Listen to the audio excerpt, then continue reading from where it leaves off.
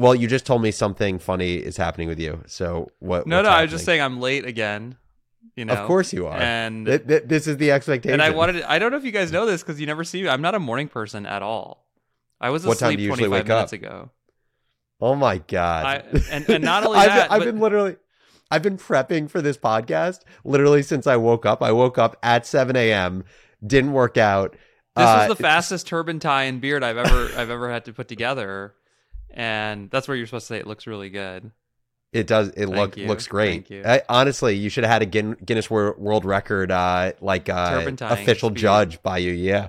I'd be still sleeping right now, but my wife came in at 8:07 into our room, and she's like, the water heater guy's here, like he's gonna turn off the water. You have to get up and take a shower right now.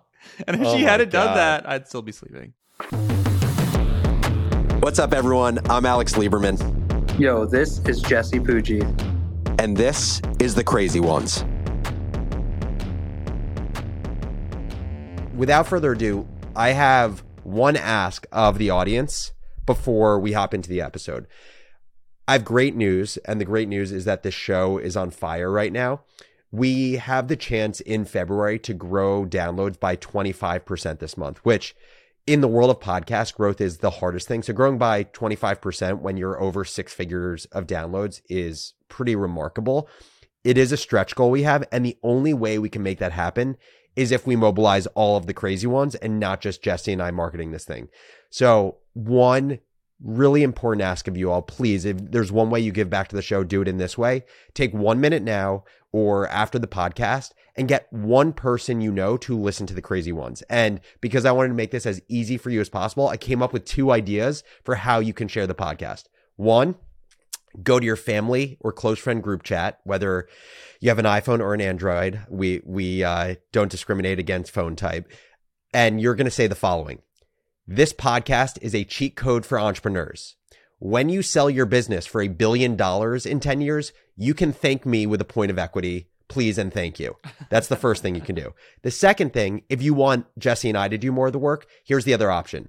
Email thecrazyones@morningbrew.com, and all you need to do is in the subject line, put new listener, and then CC 1 to 10 people that you know that you think would like the podcast. Jesse and I will take it from there, and we will convince anyone who's CC'd on the email why they should give the show a try. So without further ado, thank you in advance for helping us out, and let's hop into the crazy ones. Take your business further with the smart and flexible American Express Business Gold Card.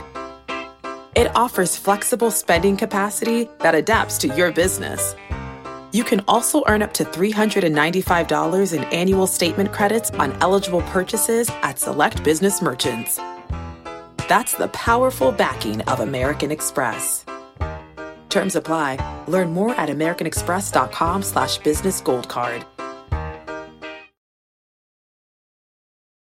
What's up, everyone? Welcome back to The Crazy Ones. As always, I am joined by my co-host, Jesse Pujji, and we have an awesome lineup today. First, we are going to be talking about the ever-elusive product market fit, how to find it, how to test for it, and how Jesse is looking for it within his businesses at Gateway X. And then we are going to talk about the amazing and interesting life of Richard Branson. If you only have, say, 20 minutes today and you just want to listen to one of those topics, we're going to be talking about product market fit and Jesse's businesses first.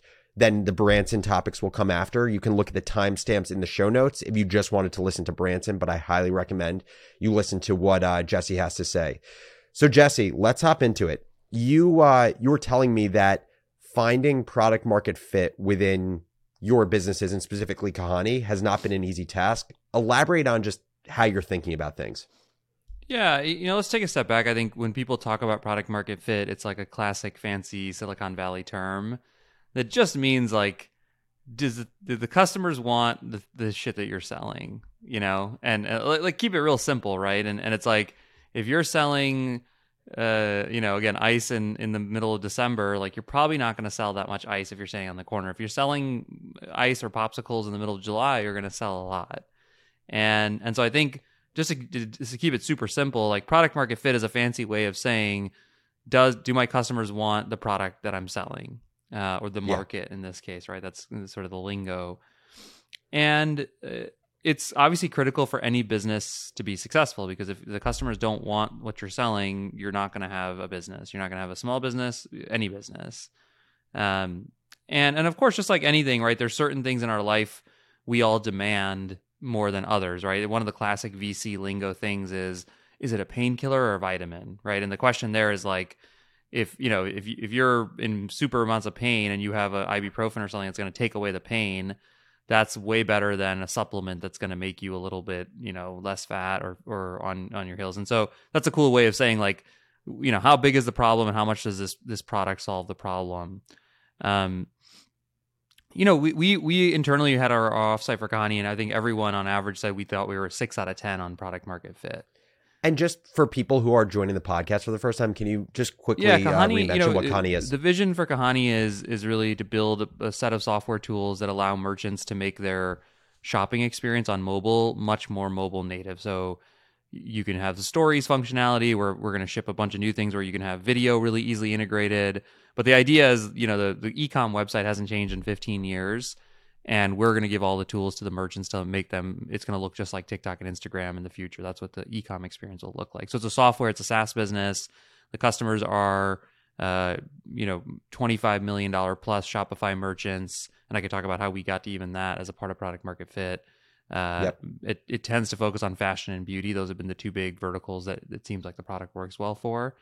But that's what Kahani is. And, I had this really unique experience early in my career with Ampush. We were one of the first companies to integrate with Facebook's ad platform.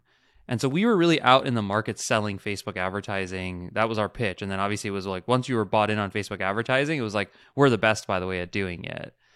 But I got to live through multiple phases of that market. So from 2010 to 2012, Facebook didn't even have a mobile product. They didn't have a newsfeed ads.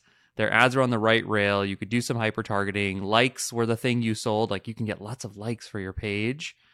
That was the first era. The second era was they launched this mobile newsfeed product. Things started to work really well. And man, you could put $1 in and get $5 out. And it was this crazy period for about 3 or 4 years where there was just more demand than there was supply of anyone who could deliver any kind of services or capabilities on Facebook. And then things started to get a little bit commoditized, and everyone kind of knew about advertising on Facebook. Then it was like, why are you different? What makes Ampush special? And so those 3 really distinct phases of a market. And in the first phase, people would be like, yeah, this sounds pretty interesting. They were a little skeptical. We'll give it a try later this quarter, maybe next quarter. You reach back out to someone and they're like, oh yeah, we're still busy. I can't quite get it. Then we went through this period where, we do a pitch, and within 5 minutes of the pitch finishing and the call ending, we'd get an email going, so can we go live tomorrow? Right? And we were like, oh my gosh, we were just hiring and trying to solve for it. And then as the market petered a little bit, it was everyone wanted it. It was a little more competitive. So there was a little bit more sort of time in between the way we pitched it, but it was still clear that people wanted it. It was a big market. And so I had the benefit. That benefit has really taught me, at least my version of what product market fit is, especially when you're selling something, which is how badly do people want it? And the Red Ventures guys taught us this little trick that is very like opposite of normal sales. Normal sales, you take a sales call, you send a follow-up email immediately. They do really big deals, and so when you're doing really big deals, you don't want to pretend like a person is into it when they're not into it. You really want to make sure they want it. And so they had a little rule where they were like, wait 3 days for your follow-up. And what it did is it gave us the data to know, because if they didn't follow up, it was like a sign versus like the next day someone's like, how big is their pain, right? Back to that idea. And so, for Kahani. Well, and just one second there before you talk about Kahani, with Ampush, which was your first business, again, you were building it for 13 years. I'm curious, did you think about things in terms of product market fit? And the reason I asked that is, at least for Morning Brew, like the phrase product market fit never came across my mind. Yeah. No, it's more just like, are we creating a great newsletter that people love? If we do that, we'll win. If we don't, we won't win. Like, I find it, especially today in business, it seems like you're being a little bit more formulaic about it now with your businesses. It seems like people get very formulaic about, okay, are we at product market fit? Are we not? And they obsess over this phrase. Yeah, totally. And I think that's why I said I don't love the lingo. And instead, it's like, do my customers want to buy my product, or are they buying my product? Not do they want to? Are they actually buying it? Yeah, we didn't think about it at all with Ampush. The one slight difference maybe, and I don't know, obviously your story in terms of if this is true or not, but one thing I make up is the newsletter business had been around, like, and you guys had a new sort of spin on it. Facebook advertising was completely new. I mean, it had not existed, and so the one thing we were very keenly aware of, like, people don't really want to buy this that bad. Like we did get that thing, or we could see the arm twisting we had to do, or and then a year later it was the opposite. I mean, literally, we were like, we're raising our minimum fees because we can't service all this demand, right? Well, to that point, first of all, I think when you started Ampush, you were looking for a business, right? You were looking for a business to build to get out of finance. When we were building Morning Brew in the early days, we didn't think of it as a business. It was a side project and a hobby, right? So of course, product market fit wouldn't even be a thought because it wasn't even thought of as a business.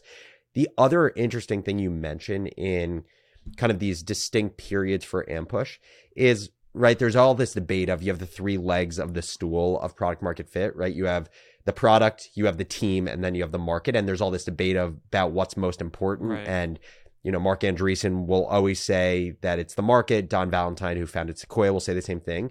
But it's funny because there's this phrase that goes, when a great team meets a lousy market, market wins. When a lousy team meets a great market, market wins. And when a great team meets a great market, something special happens.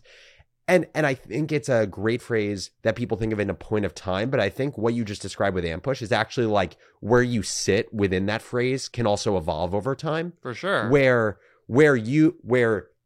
let's say you had a great team originally, it seems like you were in a kind of lousy market, or not lousy, but the market wasn't a place to be great yet. And over time, you simply could do the same quality of work, but the market pulled you forward. Yeah, well, yeah, I think that's right. I also think a great team meets a lousy market, they switch markets. Yeah. That's the one thing, you know, and we kind of did that too. I don't know if you remember the true origin story. We were like doing lead gen for EDU. Yeah. And then we started doing this Facebook thing, and we're like, oh my God, this thing is, you know, so we did the same sort of switch over that I think all great teams, if they, you know, and even a version of that's happening with Kahani right now, which I can talk a little bit more about. But yeah, so you know, we've launched this software. You know, I have a big network, and we've been out and talking about it on Twitter. And so we have a good, you know, we had 24 meetings in January. Our goal is 40. So we're not quite getting the meetings we want, which is a sign in of itself. Like, we don't get people banging down our door to come talk to us. They know about it. I tweet about it. I talk about it. And then I think most importantly, what's happening in the meetings is everybody thinks it's super cool. Like, not a single, maybe one out of those 24 went, I don't think it's the right thing for us, or I don't really like it. But the 23 were like, oh, this is so smart. Yes, this is obvious. This is the way the world is moving, blah, blah, blah. And you're like, yes, let's do this. And then you're like, okay, cool, I'm going to send you the documents. And, you know, and you know, of the 23, you know, making up numbers, but like, we converted 20% of them, something like that. So it's not terrible.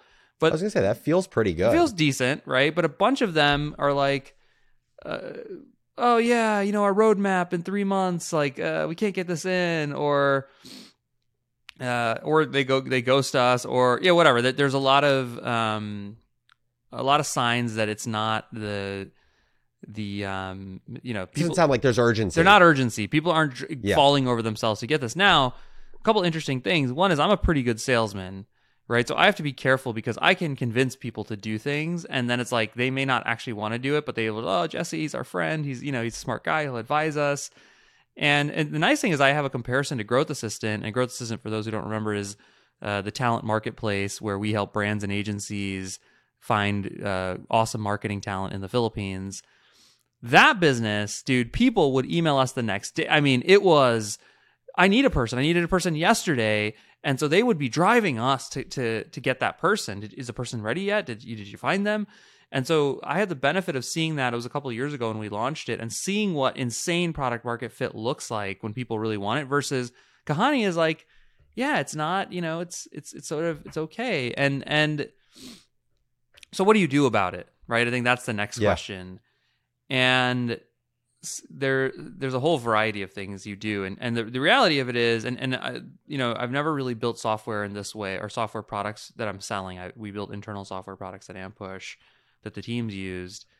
And what's interesting is like it's hard to iterate. And what we learned was we were a little bit, or we still are a little bit of a solution chasing a problem. Like one morning I woke up and I was like, why don't e-commerce sites have the same functionality as Instagram? That's what they should do. Let's go build that. And we built it, and a bunch of people used it and liked it. And we okay, this is a good idea. But there was no problem that we articulated that we were solving. And the nice thing is we're talking to a lot of customers and we're hearing from them. And it's amazing. Like in the middle of the month, there was like 2 very specific meetings we had, and they really gave us like they're 2 very different use cases for it, but they're both very clear. One is, yeah, I have all this content. It's all on social, and my website, I cannot have any of it on my website right now. It's like really annoying. I wish I could use my content on my website, and I have all this video, and I want to put it on my website. And so, boom, I was like, oh yeah, that's what the problem is that people are having that we can solve. The other one was like, I want to merchandise and show all my products, in a fast and easy way. Like I want to be able to show more product to people when they come on the site. And so we literally like changed the slide deck the next week because I was like, those are 2 problems. And we started being more specific about that problem in the pitch.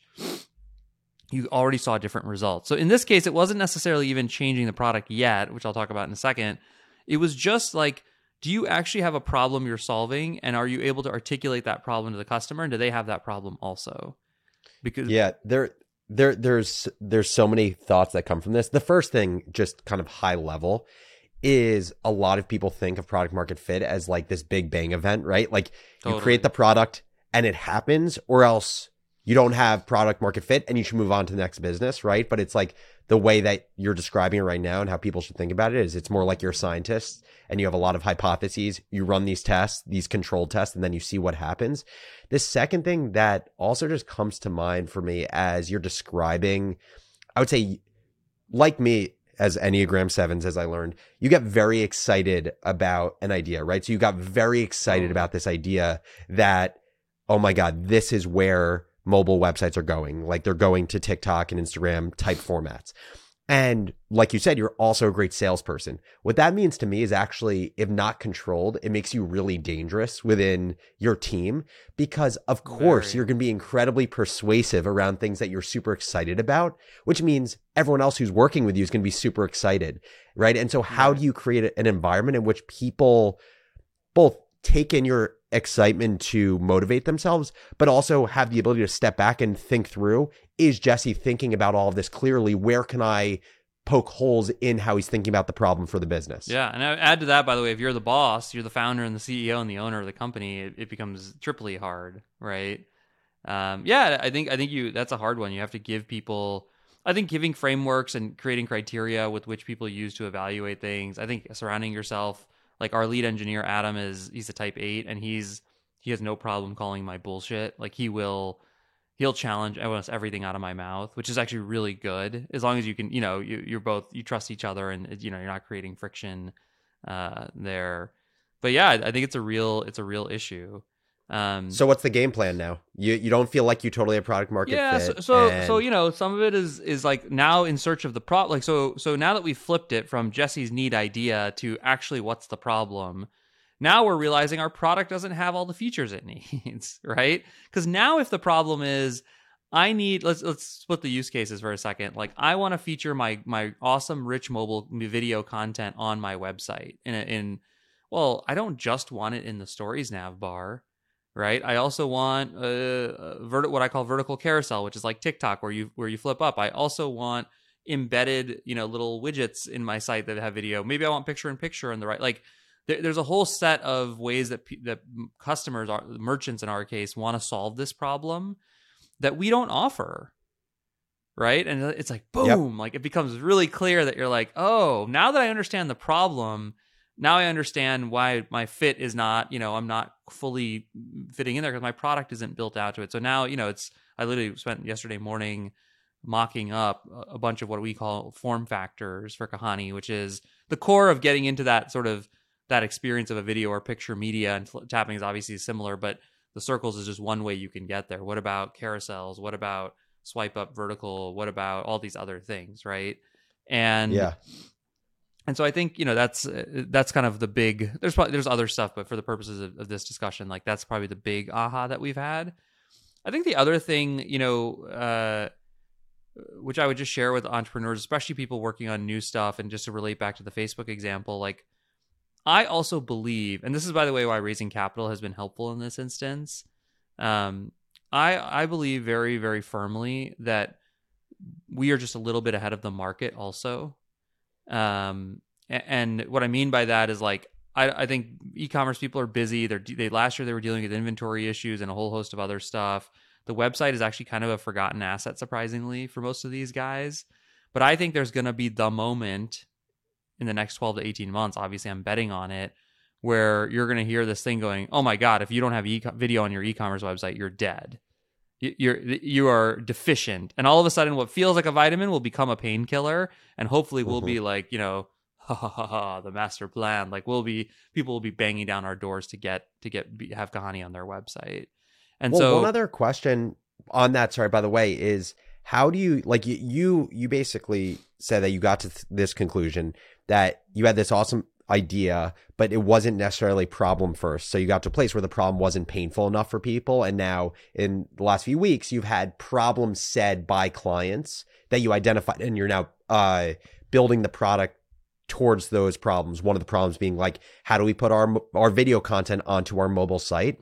How do you decide when you actually aren't solving a problem versus you're in a current market that even if you have a great problem to solve, it's just the market isn't a place to solve that problem? Said differently, either you're too early in the market, or we're in a recession right now and people are just trying to be in kind of like hibernation mode at the moment.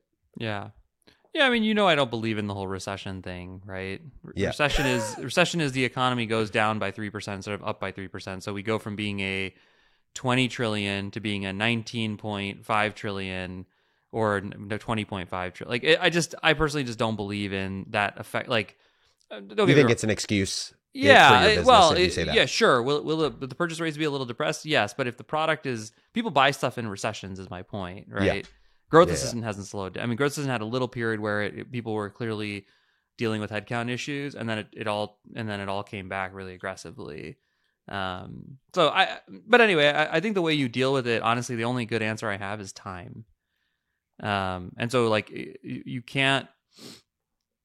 The way you get it wrong is you either spend too little or too much time. You spend a month or two. If right now I was going, this is a terrible idea, let's tear it up and move on to something. I have a million ideas, right? I have money in the bank. I could change Kahani's whole business tomorrow if I chose to. I'm the board.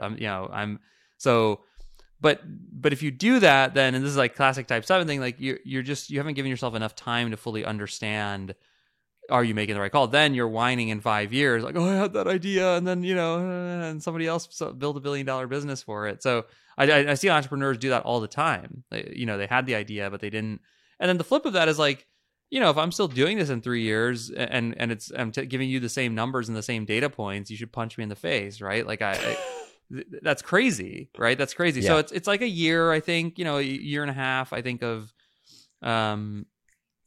trying. Obviously, that's way too broad a brush, because you're paying attention to what's happening in the world. Internet speeds may be getting a little faster in 6 to 9 months on mobile, and e-commerce is consolidated. I mean, there's a million things that could be happening that may or may not think that the market's more ready to be there than what it is today. And I think some of it is just like, from my perspective, it's a little bit like, this is obvious. Everyone says it's obvious. I think it's obvious. It's not happening yet. Okay, we're just early. Like, it's gonna. Yeah. This is gonna happen. It's just a question of when. And the other thing I'll add to it is, you've heard all kinds of entrepreneur stories about this, especially in the early internet days. It's also a part of our responsibility to catalyze this. Like, we need to be at the top of the mountain screaming about how your websites look 20 years old and they, e-commerce, the video experience is broken.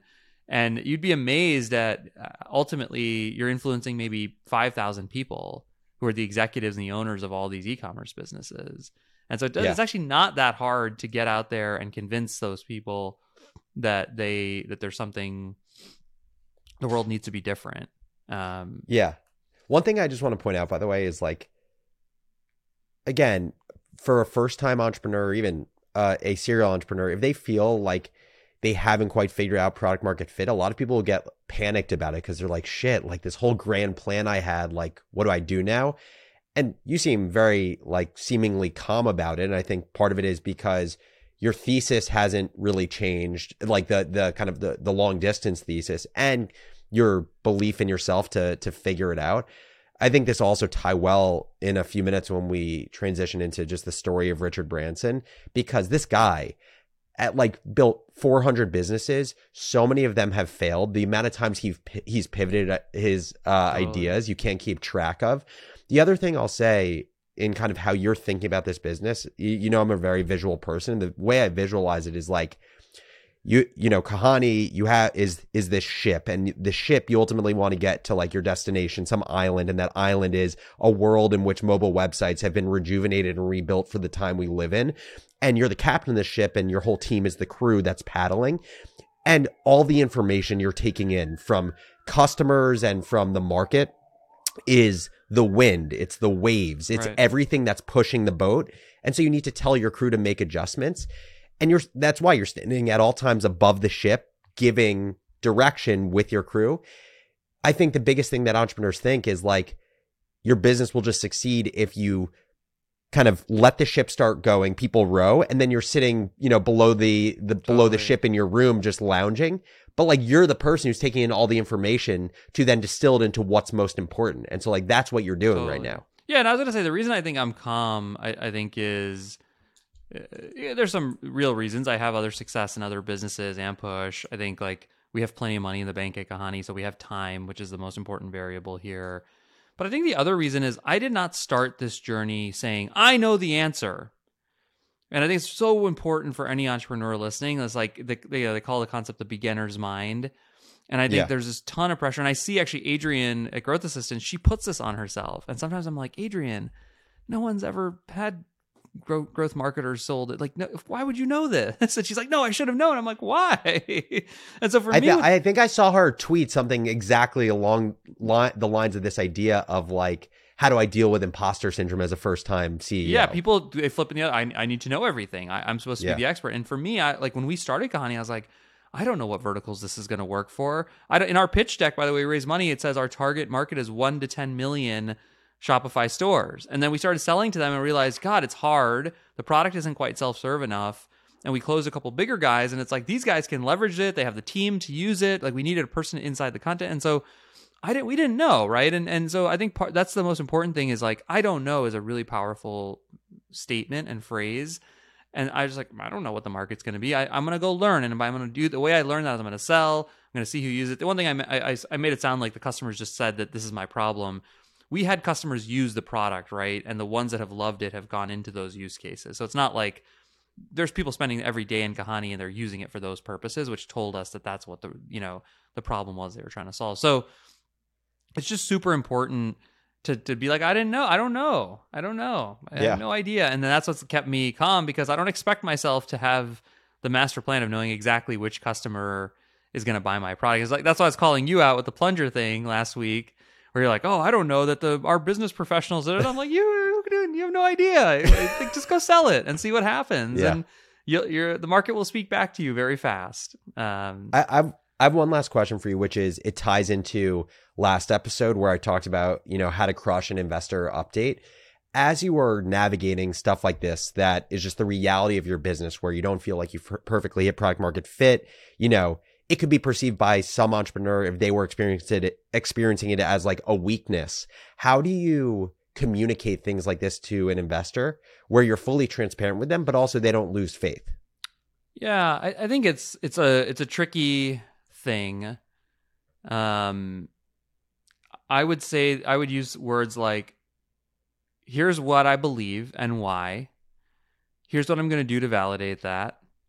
And here's the things that would change my mind, right? So now it's like, you don't want to go in and go, I don't have any idea. I mean, I could maybe get away with that, right? Like, I didn't say that, of course, right? I had a point. I said 1 to 10. And the reason is I want to figure out the product and make sure that it works for this small before I sell big. Like I had a whole story around it. And I was like, but I also have only sold this to 20 people. So, I reserve the right to change my mind. And for anyone of us coaching someone, I would say, here's what I believe. Here's why. Here's what I'm going to do to validate it. And here's what would change my mind. I'll keep you abreast. So now, again, someone goes, oh, this person has a point of view. They've thought deeply about the problem.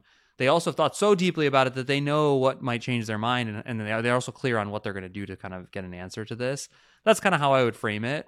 That's how I'd frame it with investors. Well, and I think by doing that also, you kind of flip the narrative where actually it can be perceived as a strength that you don't purport to know all of the answers. And you kind of show this consistent through line of, investors can't necessarily expect top-notch business performance at all times, but what they can expect is like critical thinking and self-awareness. Totally.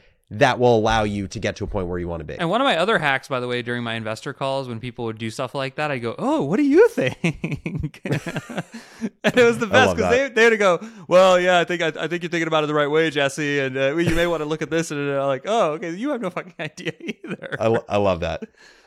Okay, any other thoughts on the product market fit and Kahani topic before we switch gears? No, I think if I were to summarize it, I'd say, you got to keep selling.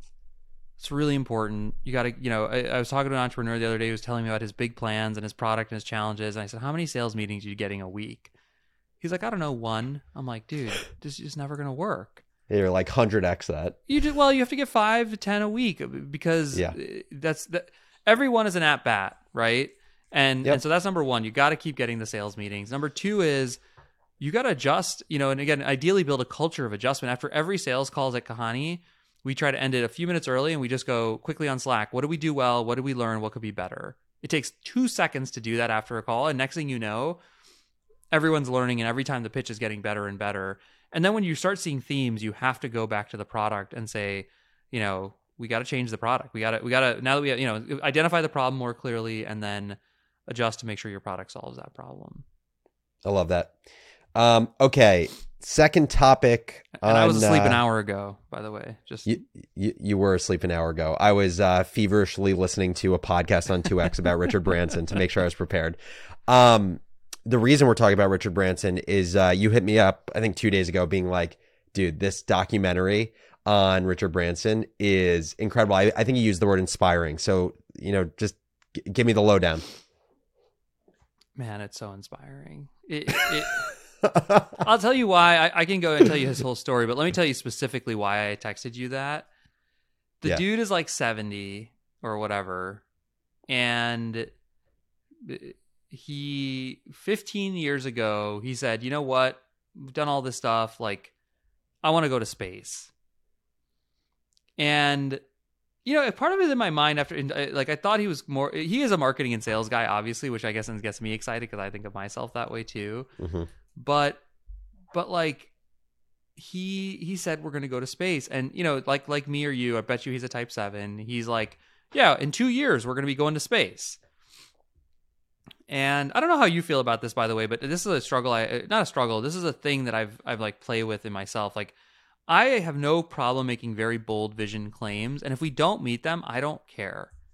Yeah. I don't feel sad. But like John, my old CEO of Ampush, used to like really get bothered when I'd say, we're going to hit 50 million. And then we'd hit 35. He'd be like, oh, that's terrible. I'm like, well, I don't know. It doesn't matter. Like, we're going to hit 50 next year. Like, and so it's funny. Totally. I'm saying that because like Richard Branson was like, we're going to space in 2 years.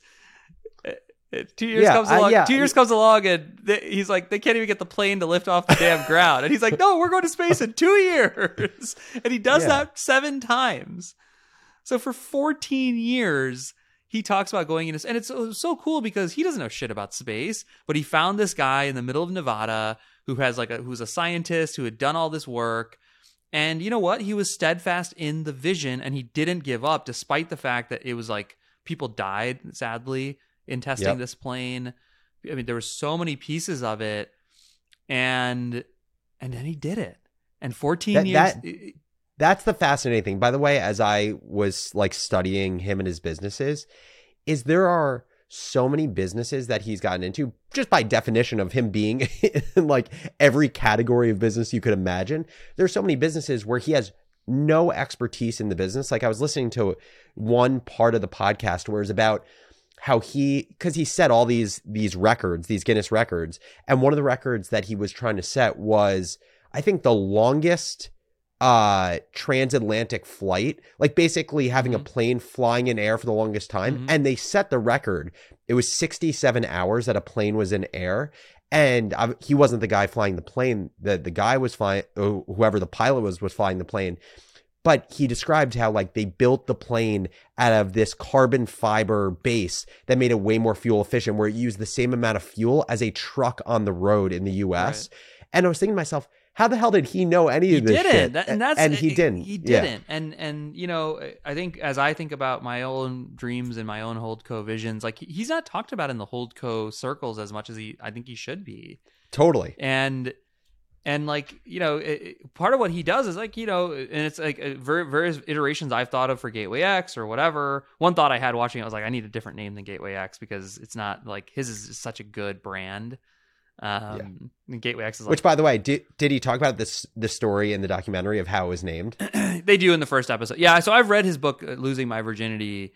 And just to back up, like, you know, the quick story, like he's a dyslexic kid, kind of a bad kid. His mom is super tenacious and kind of this, you know, whatever. He starts a student, and, you know, the guy's old, like he's in his 70s now. Right. So yeah, in the 60s during the hippie phase, he starts this like student newspaper or whatever, media, just like you, starts a media business. And next thing you know, that paper is like the #1 paper in the UK. And that turns into kind of a real business. And then he, you know, I don't know if he sold that or just didn't, it ended up going away for some reason. But then he's like, oh, I like hanging out at the record store with my friends and listening to records. So he starts a couple record stores.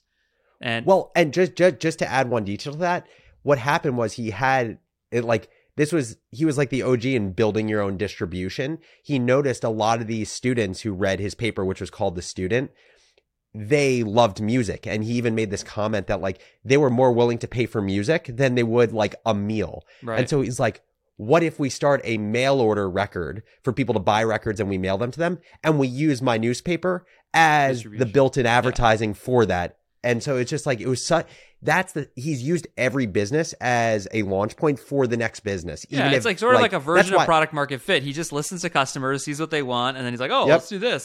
And so he starts a couple record stores, and then one day, you know, sees this like beautiful house in the country, and it was like, you know what, we should start a recording studio. And he starts, you know, he goes, yeah, let's get this recording studio. Then he's like, oh, some people came through, and there was a famous album called Tubular Bells, which was really his first big hit.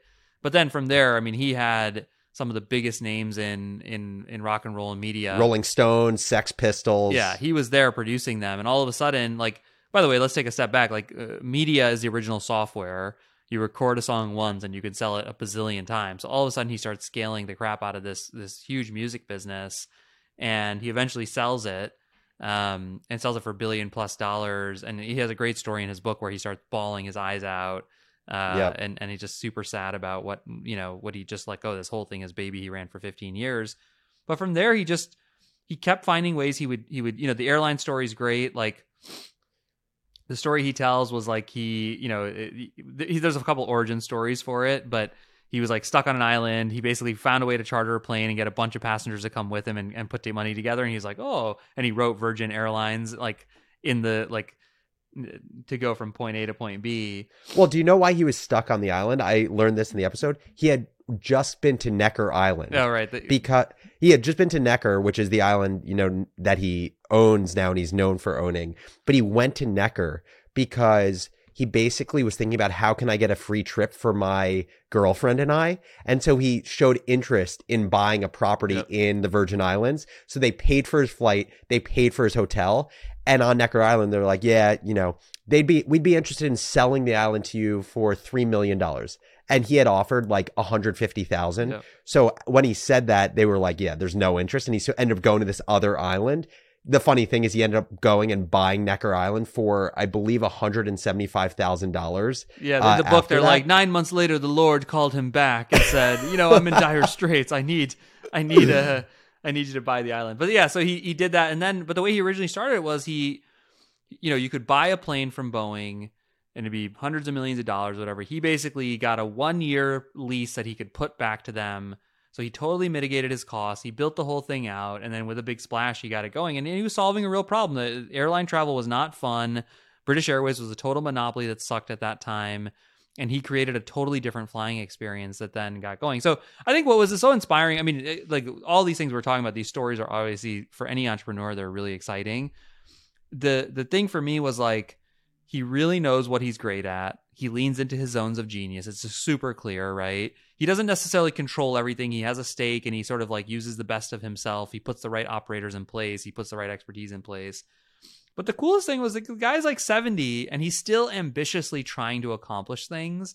And I just thought like how wonderful, like how cool, like they have the documentary's got like his grandkids are on the island with him. His kids are there. Like he's there with his family. And then he's like, okay, what's going to happen with the launch? Like, how are we going about this? And he poured, apparently, according to the documentary, he poured $1 billion of his own money into Virgin Galactic. And there's no reason you do that other than like, you really want that thing to happen and exist in the world. And you're really excited and passionate about it. And so it just got me really inspired going, man, this guy's been at it for, 30 more years than I have already. And he's still willing to go. And dude, 14 years. Like I just said 18 months about product market fit. This guy, 2 years, like, we're going to go, oh, we're not there. We're going to go. And by the way, that's how vision works. Just so everybody knows, if you really care or truly feel passionately about a vision, it doesn't matter if you didn't accomplish it 2 years.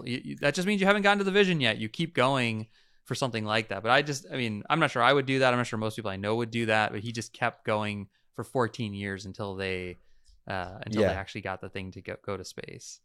Well, that's the thing also about like even using Virgin Airlines, like everyone, all of his close confidants were like, you're an absolute idiot for starting this business. Like it's a horrible business. It's fully consolidated, all of these things. And I feel like the through line to his career is he just like, he really tries to have as much fun as possible. And so if you look at his decisions through the lens of optimizing for fun, it actually makes a lot of sense. Like he's just done really cool shit. If you look at it through the lens of optimization for money, it makes no sense. Some of the decisions that he's made. And, I think, there's so many incredible lessons to just learn from him. Obviously one that we mentioned before is this guy has zero concern about failure with his businesses. Like, there are so many businesses that he's launched you have no idea about. Virgin Cosmetics, Virgin Brides, Virgin Cola, dude. Virgin Cola is the biggest failure ever. Yeah, totally. And I think part of it, why is he open to doing this? Partially, he doesn't view these things as failures. He knows that it's a game of taking a lot of at-bats and being smart about seeing opportunities. I think the other thing is the really smart way in the podcast I listened to, it kind of talked about his view of his holdco. And I'm trying to find the name of it. He basically calls it like a branded conglomerate it's branded venture capital. And basically the way that he's done a lot of these businesses is he's like, I like small businesses way more than I like big businesses. And I'm going to take all these big swings and I'm going to try to find every way possible to mitigate my downside. So what I'm going to do is I'm going to find entrepreneurs who have a specific area of expertise. I'm going to go 50-50 in a partnership with them so that they have a ton of upside. I'm going to fund the business and then I'm going to let them go off to the races and they're going to leverage the Virgin name. Right. And so these 400 businesses, right? Like he has not been operating these 400, but it's just the combination of having a vision, finding a great entrepreneur. And now with all these businesses, he's diversified his revenue so much because he has all these companies. And I think the other thing that, like, again, I aspire to be this as a part of it. This is one of the reasons we did raise money for Kahani is like, I as much as I talk about bootstrapping, and I think that's a mindset, by the way, which I will always retain and want to always retain. The capital markets are just another market that you, as a company, you want to be able to participate in smart ways. With Unbloat, we're using all this debt capital, and we've raised venture. Like I want to have that touch where someone goes, no, Jesse's around it. Jesse's involved in that. He's one of the owners. Like, yeah, don't worry. He's figured it out. Like, the person he's put in charge is probably the right person, and we should back that. And because he also is leveraging, he's SPAC'd Virgin Galactic. He's clearly raising money for these things, or the guy or girl running the business is raising money. And that's part of being successful and taking lots of swings, is you have to have access to those capital markets. And I think that's all part of the equation for doing what he's doing, right? So he has the brand, he has this unfair advantage of his sales and marketing. He himself is a very keen and shrewd entrepreneur, and then he partners with the expertise of people in different things. But then he also gets access to capital, so that he, I'm sure he puts a lot of his own money into all of these things. But then he also he's obviously leveraging third-party capital. He has to be. There's no way the Virgin Galactic raised, I don't know, $800 million during the SPAC process. Totally. Yeah. By the way, that's the one time I've seen him in real life, is I saw him on the day that Virgin Galactic went public at the New York Stock Exchange. He was outside with his whole team, dressed in his spacesuit. That's the only time I've seen Richard Branson in person. And just like to see, again, a 72-year-old just like that, filled with energy, that late in life. He's doing what he loves. It's like Warren Buffett, even like Rick Elias, like these people who they're no longer optimizing for expected value. They're optimizing for their own personal fulfillment and enjoyment, and they're being themselves, and they're unapologetic. And I think even as you and I are youngish, I'm young, still, for me, it's even less than it comes up for you, where I'm like, I don't care if I don't want to do the math equation. Is this, should I spend my time this way? Or is it better to focus? Is it better it's like, no, I just want to be me. And I want to do the things that I believe I'm going to have fun with. And I think I'll have success as a byproduct by that. And I think that flip is a really, really important flip for every entrepreneur. Yeah. And what I'll say also is, like, as I listen to these podcasts, and by the way, just to give a shout out, the two of the podcasts I listen to are the Founders Podcast, which is a great podcast. This guy, David, reads autobiographies and biographies weekly, and then he summarizes them. So it's owned by Colossus, Patrick. Exactly. So it was super helpful. But to me, as I listen to this, it made me just want to read the full books more, because I think it made me feel kind of like a little bit more understood in a way. Like, I've always viewed myself as this person who's very ADD and like distractible and all these things. And always thought like that is going to be the thing that doesn't allow me to be successful in business. And by looking at this guy's story, like he has literally provided the playbook for how you can create infrastructure and like a framework in your life to kind of like have your cake and eat it too, where like you can work on a lot of things, but also not dilute yourself. And the second thing I'll say is, we talked about this, last long form episode about the plunge, my axe throwing inspired backyard game, where like you're like, that's cute, Alex, you're doing a Kickstarter and you've spent $12,000. And there is a part of like the scrappiness that I love no matter what business I start. But also I think one of the things that separates him is like, he really is willing to take big swings, and he does have a thoughtfulness around mitigating risk. And so for me, it pushes me to think about how do I take risk, but also and mitigate the downside, but like do so in a balanced way. Because I think if we looked at what I'm doing with the backyard game right now, it's probably a little bit too tilted in the downside mitigation part and not the like taking the big swing part. One last thing I'll just say about hold on. It makes me really happy to hear you say that, because I think as is, my little brother, you're my little brother in a lot of this, like the Type 7 thing, like I've had my own struggles of like, no, why am I like that? Like, no, that's going to be a problem for me. Totally. That's bad, Jesse. Focus at Jesse, right? And I do think that the answer is, and I'm going to send you this link, but like, there's a really healthy version of the Type 7 where they're aware of this tendency and they manage around it, and you create structures that support it. And you see Rick has done it. I'm trying to do it now. Obviously, Richard Branson has done it.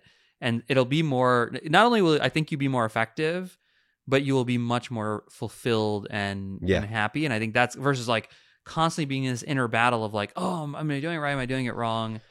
And on the plunge, I mean, dude, like honestly, the one way you mitigate risk is hustling. Like, if you were, let's paint the picture of you go through the 3 big marketing tactics. You run Facebook ads, you do Kickstarter, and you do some other, TikTok organic. Yeah. Nobody buys the thing. Fucking sucks. You have 1,000 of these things sitting in a warehouse. Yeah. Like, you just have a plan for that. Like you're going to do a tax write-off and you're going to save money on taxes. You're going to go sell them to gyms, or school. Like there'd be a way to basically limit the downside of that meaningfully. You just have to think it through. Yeah, it requires some creativity. Yeah, exactly. And some hustle, I think. And so once you get comfortable with that, then yeah, go all in, man. And I think this thing will work. Again, I don't know if it's going to be a $5 million business or a $50 million business, but I think people will buy it. It's a cool idea. And I agree with you. And by the way, I think in brands and fashion, I think doing this will give me other ideas as well. And beyond his like sales and marketing prowess, like the other superpower that I just want to mention about Richard Branson is I think he is the perfect example of kind of turning this switch in your mentality of being great at identifying problems and opportunities, like taking your brain off of the autopilot of just accepting things in life. Like every business was a function of him being like, oh, this flight experience to Puerto Rico fucking sucks. My flight's canceled. Right. Why don't I create my own plane? Why don't I get a board and say that I'm selling seats for $39? Oh, I have a record label now. Most record labels won't make a lot of money because they have to pay for the marketing and distribution in the UK. Oh, I have marketing and distribution, so now that I can make profit from that. So we should even do an upcoming episode on like how to identify interesting opportunities or markets, or how to take your brain off autopilot. But I think the perfect balance is both being like a lifelong optimist, but also knowing how to switch your brain to like really feel and identify when something doesn't feel right. Yeah. Yeah, or just spot opportunity. Like to me, I just see things and I'm like, oh, there's an opportunity. That doesn't seem, like maybe it's the same thing you're saying, but it's like, I think of it as spotting opportunity. I think the other thing is I've made, I wanted to do this at Ampush, and in my wildest dreams, I figured it out at Ampush. I didn't, obviously, right? But the mistake I made was I was still trying to do this while operating Ampush. So talk about the Type 7. And and that was a mistake. Like I couldn't do both. I couldn't take the client meetings and make sure we were pacing our revenue correctly while also trying to like get new things off the ground. And so that's just an important part of this, which is just, again, being honest with yourself and knowing what you're doing. And there's nothing wrong. If you're running the business, you're running the business. There's nothing wrong with that, but don't also try to do those other things because that's not going to work, and vice versa. If you're not running the business, you have to find the right people and surround yourself with the right people who will do it. I love it. I think that's a perfect place to end the episode. As always, love these conversations. As always, super grateful for all of the crazy ones that listen to the show week in and week out. As I mentioned, if you could help us hit 25% growth on the podcast month over month, it would be massive. Send a text to your group, your family or friend group text, shoot an email to us saying new friend and CC them, and we'll do the heavy lifting of selling them on why they should listen to the show. Jesse, anything else before we sign off? No, let's make it happen. Let's make it happen. Thanks, everyone. Have a great week.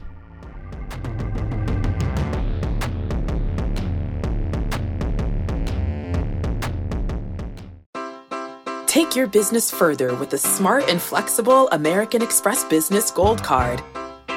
It offers flexible spending capacity that adapts to your business. You can also earn up to $395 in annual statement credits on eligible purchases at select business merchants.